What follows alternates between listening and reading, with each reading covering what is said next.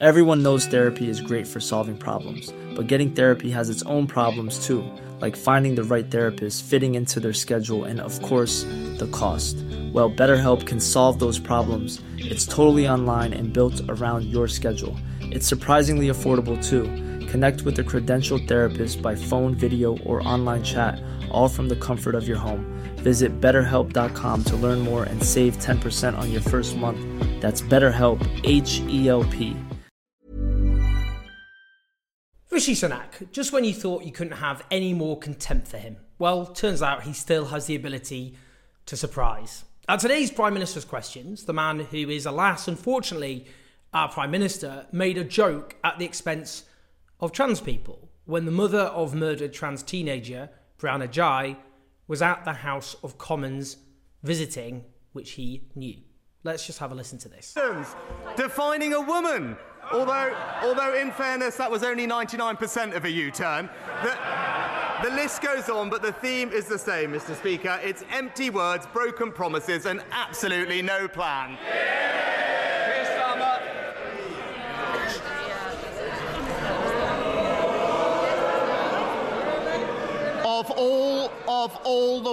Of all the weeks to say that, when Brianna's mother is in this chamber, shame, parading as a man of integrity when he's got absolutely no responsibility.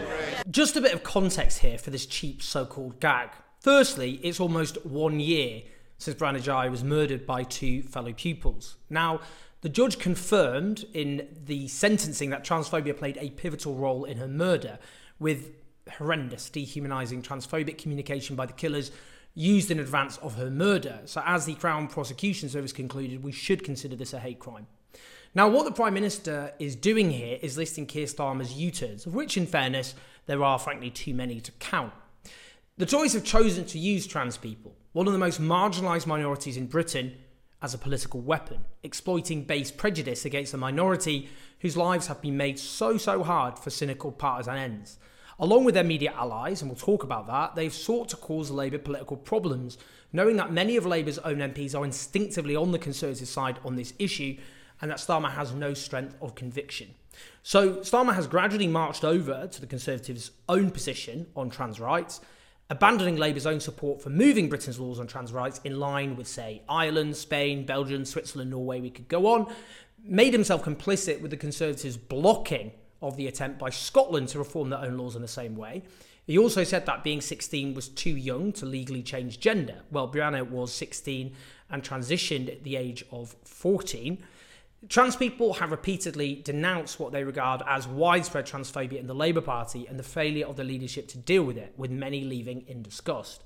Now, transphobia, an acceptable, mainstream, respectable bigotry, is on the rampage and long spiralled out of control to the point where we ended up having a national so-called debate about the genitals of trans people. That included repeated gotcha questions by journalists to politicians about the genitals of trans people. The reference here by Sunak is to Starmer, because of this line of questioning, saying 99.9% of women don't have a penis. Now, trans people have been airbrushed from this monstrous so-called debate, and it's so important we hear their voices. With that in mind, I'm speaking to children's author Arthur Webber, who's brilliant. Before I do, let me just say this. I've seen several examples of people who agree with the thrust of what Sunak said, or who have indulged this gutter line of questioning about genitals, for example, or generally just treated trans people as an acceptable culture war hot topic. And they've been oh so appalled by Sunak's comments given Brianna Ghey's mother was present. So the question is, why is it not acceptable to speak like this directly in front of the mother of a murdered teenager, but acceptable when she's not there? Would it have been fine if she'd been watching this whole episode on television instead? Or if she'd seen it clipped in social media while scrolling through Twitter? Or she'd read it in a newspaper? If Brianna's mother wasn't there, there'd be no uproar at all. And we know this because Sunak has himself made these sorts of comments over and over and over again. Is this a question of decorum, or is it a question of bigotry? You see, hate crimes against trans people have hit a record high. In 2022, in England and Wales, they jumped by 56% in a year.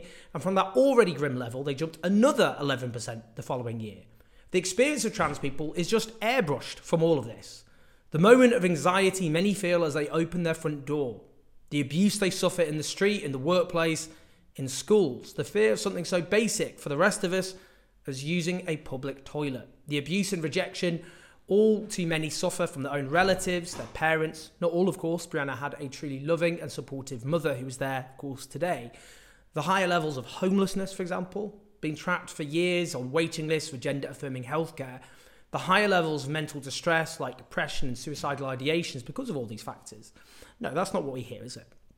Instead, it's the same old tunes that were long sung in the media and by politicians about gay people, relentlessly placed in the context of being would-be sexual predators, of being threats to children, of seeking to brainwash children, of defying the laws of biology, of being defined as a mental illness, of being some sort of tawdry fetish. We could go on, all the things long said about gay people, which were seen as perfectly acceptable for so long. But now, of course, things changed because gay people had to fight hard. And the same, of course, will happen with trans people. But in the here and now, we have not reached that point or anything like it. So let this be a teachable moment. The rhetoric about trans people in Britain by politicians, by media outlets, is disgraceful. And so is the way that trans people are treated. They're not a culture war. Trans people are real people. Their lives are made so hard. Like Brianna herself before she was murdered. And for what? Now, let's talk to the brilliant Arthur Weber. Arthur, let's just start with the comments by Rishi Sunak. Rishi Sunak knew Brianna Ghey's mother was at the House of Commons. Mm-hmm. That was introduced earlier on. He had his pre-scripted transphobic jibe, which he's made many times before, but he knew about that context. So what's your just thoughts on? When you're ready to pop the question, the last thing you want to do is second-guess the ring. At BlueNile.com, you can design a one-of-a-kind ring with the ease and convenience of shopping online. Choose your diamond and setting. When you find the one, you'll get it delivered right to your door. Go to BlueNile.com and use promo code LISTEN to get $50 off your purchase of $500 or more. That's code LISTEN at BlueNile.com for $50 off your purchase. BlueNile.com, code LISTEN. Hey there, it's Michelle Norris. I'm host of a podcast called Your Mama's Kitchen. When I travel, I'm usually looking for a way to find a taste of home when I'm not at home. And one of the things I love to do when I am at home is entertain. And Airbnb allows me to do that. When I was in California recently, I rented a house that had a great kitchen. And when we were sitting around the table, we were all thinking, we're in someone else's house. Someone could be in all of our homes as well. If you have a home, but you're not always at home, you have an Airbnb. Your home might be worth more than you think. Find out how much at airbnb.com/host.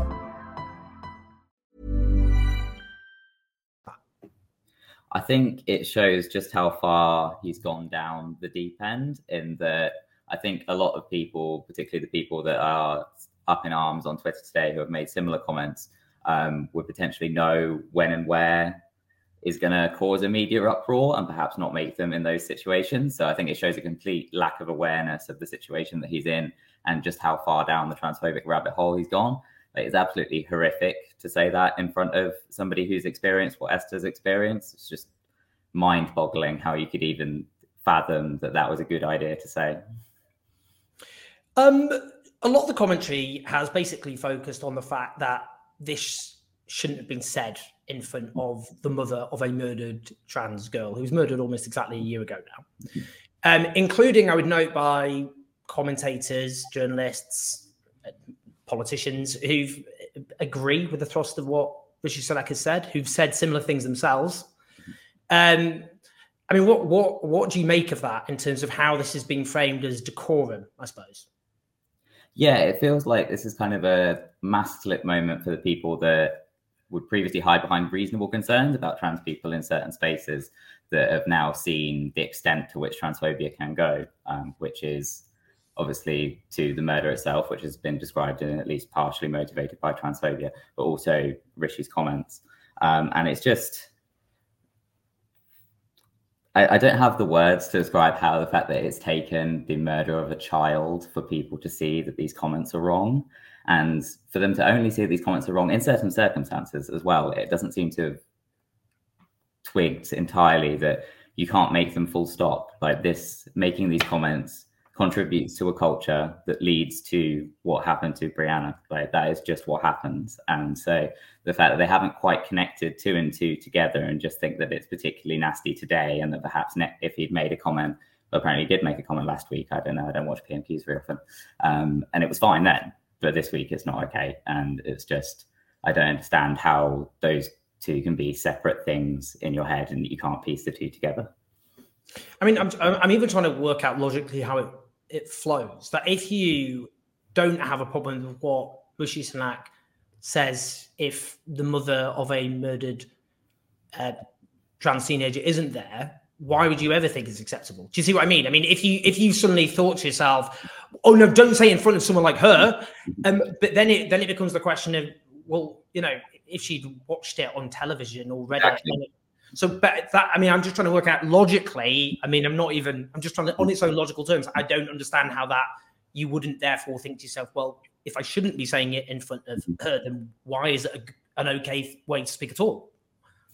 Exactly. Like, as you said, this won't have been the first time that Esther has heard that kind of comment. The fact that she, according to, I think it was Kate McCann, said she sighed when she heard it. Like, it indicates she's heard it so many times before. Why is it suddenly unacceptable that it's been said knowing the context rather than it being said while she's potentially watching it elsewhere? Like, it doesn't make any sense to me at all.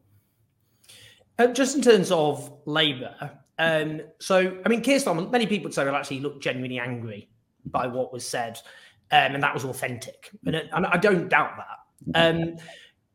But, I mean, look, you left Labour 3 years ago over transphobia, and Keir Starmer was, if we're just being brutally honest, being mocked over the fact he had shifted the Labour Party towards the Conservatives' own position. Mm-hmm. That was the basis of the transphobic jibe Rishi Sunak was making. Yeah. You've U-turned and you're coming out. You used to say this, but now you've kind of moved towards where we're at. That was the point, wasn't it? So I don't know what you think about Labour making hay out of this. I don't think that Labour or any, to be honest, political party in Westminster can make it into a party political issue of them versus the Conservatives, when all of them have people within their parties who have said exactly the same as Rishi has. They just haven't said it in front of Esther Jai. And so, like, it's all trans people can see this. Like, they're not going to be bought over by the fact that you've stood up and said it now just because Rishi has said it in a socially unacceptable context, when people within your own party have said exactly the same thing and you haven't done anything to address it. So really more needs to be done by all parties to address transphobia in all forms, not just the socially unacceptable ones.